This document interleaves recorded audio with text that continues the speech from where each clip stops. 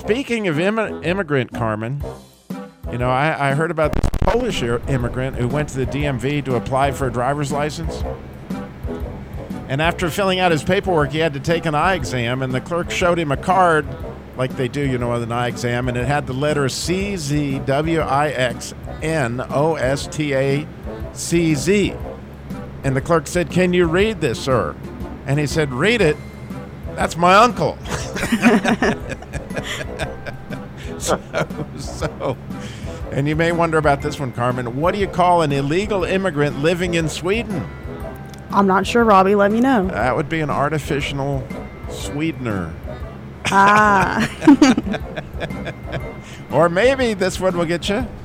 How did the immigrant coronavirus get to America? I don't know. It flew Delta. Come on, Tony. That was a little bit funny. Yeah. All right. So, and while you're thinking about that, I got one more joke for you, Carmen. All right. Let me hear it. Where is the worst place to hide in a hospital? I don't know. Hey, you got any idea, Tony? Where's the worst place to hide in a hospital?